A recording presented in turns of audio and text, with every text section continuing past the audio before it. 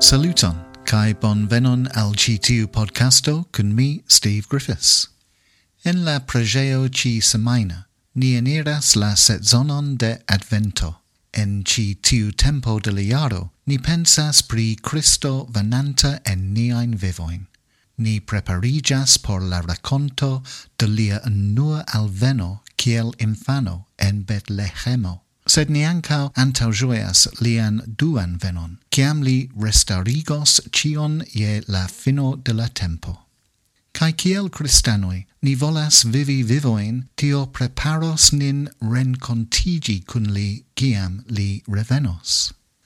Do hodiaŭ mi volas pensi pri la letero de Paulo al la Romanoj, ĉapitro 13, versoj 8 ĝis 14. Kiu helpas nin prepari niajn korojn, mensojn kaj vivojn por la reveno de Jesuo. Kaj fokuso pri kiel ni devas vivi dum ni atendas la revenon de Jesuo estas la leĝo de amo. Ĉio temas pri amo, ĉu ne? La kristana fido, marŝanta laŭ la vojo de Jesuo, ĉio temas pri amo. Amo al Dio kaj amo al aliaj. Tion diris Jesuo, kiam oni demandis lin pri la plej granda ordono, kaj tion emfazas ankaŭ la aliaj bibliaj verkistoj. Kaj Paulo ne diferencas en ĉi tiu skribita al la romanoj, ĉar ĉi tie denove ni rememorigas la gravecon de amo. En verso 8, Paulo diras, al neniu ŝuldu ion, krom la reciproca amo. Ĉar amante sian proksimulon, oni plenumis la ceteran leĝon. Kio estas komprenebla referenco al la juda leĝo en la Malnova Testamento. Kaj tiam Paulo parolas pri 4 el la 10 ordonoj en la verso 9.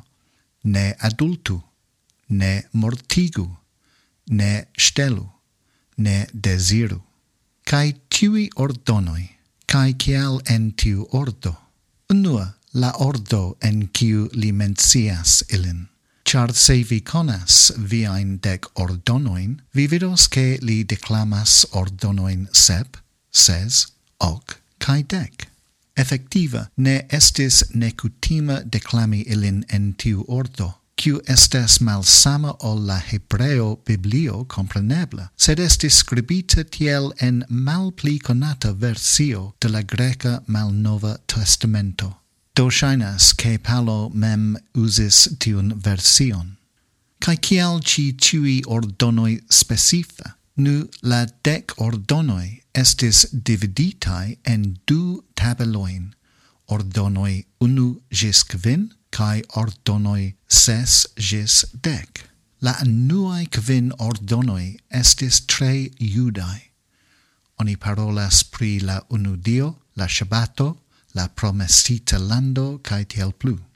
La finaj 5 havis pli larĝan petskribon por morala konduto. Murdo, ŝtelado, avido, kaj tiel plu. Kaj Paulo konscias ke li skribas sian leteron al juda kaj nacia komunumo, do li koncentriĝas pri tiuj ordonoj kiuj havas ĝeneralan aplikon, prefere ol tiuj kiuj rilatas specife al la juda heredaĵo. Kaj denove, sekvante la ekzemplon de Jesuo, Paulo diras en la versoj 9 kaj 10, ĉiu alia ordono estas resumitaj en la jena parolo.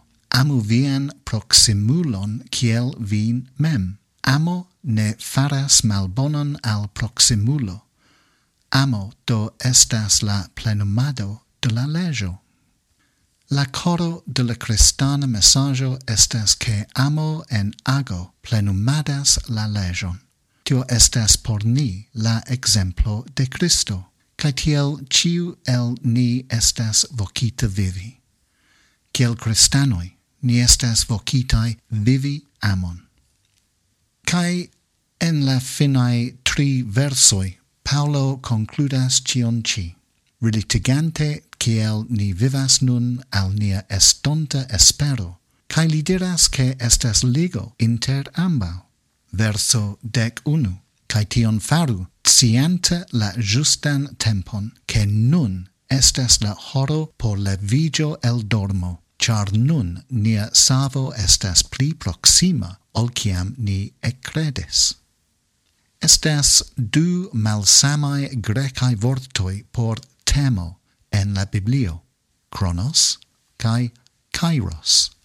La vorto chronos prescribas tempon mesurita per horlogio au la passo de la tagoi. Kai kairos prescribas momentoin de tempo cui estas plenai de eterna signifo. Ne surpriza estas la vorto kairos cium Paulo usas ci tie. Kai tion faru, sciante la justan tempon, che nun estas la horo por levigio el dormo. Estas urgetso en ci tiu pasio por ni pensi pri nia conduto, scianta la justan tempon. Nun, ci tiu estas la horo, levigio el dormo. Paulo diras en la verso 12 che la nocto iam finigas, cae la tago alproximigas. Kai ci tie li alludas alla dua veno de Jesuo.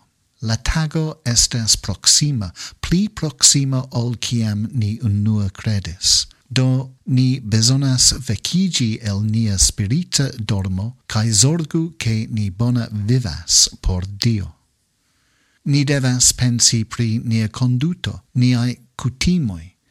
Kai kiel Pauloi diras en la verso 14, surmetu la Signoron Jesuo Christo, imiti Christon en niai vivoi. Do ci tie ni havas tre pragmatain vortoin de Paulo. Tio parolas pri la unuae principoi de la Christana vivo. Ni devas ami Dion, kai ami aliaen, per vorto kai agoi, kai vivi en maniero acceptebla al Dio ciam la eternulo revenos duan foion. Ni eniras la sezonon de Adventon, ciam ni pensas pri attendado de la alveno de Cristo. Kai dum ni preparigas por Advento, ni hodiau memorigas che estas urgetso en nia relato cun Dio. La reveno de Cristo estas pli proxima nun ol ciam ni unua credis, kai ni devas preparigi por ciam li revenos por iugi alla mondo. Kiel vi faros ci tiun sezonon de Advento speciala por vi mem? Eble ni povas uzi ci tiun tempon por pregi, kai profundigi nian sperton pri la amo de Dio al ni. Kai pripensu kiel ni povas vivi nian vivon en maniero kiu placas al Dio. Kiel Paulo memorigas nin en ci tiu lettero alla Romanoi, nun estas la horo por levigio el dormo. Do mi esperas che vi trovis ci tion utila podcasto. Mia pregio por vi hodiau estas che vi ju la sezonon de Advento kiel tempo por pregio kai preparo, kai cefe kiel tempo por memori kiom vi estas amata de Dio. Do dankon pro esti kun mi hodiau, kai mi antau ĝojas esti de novo kun vi tre baldaŭ. Ĝis la revido.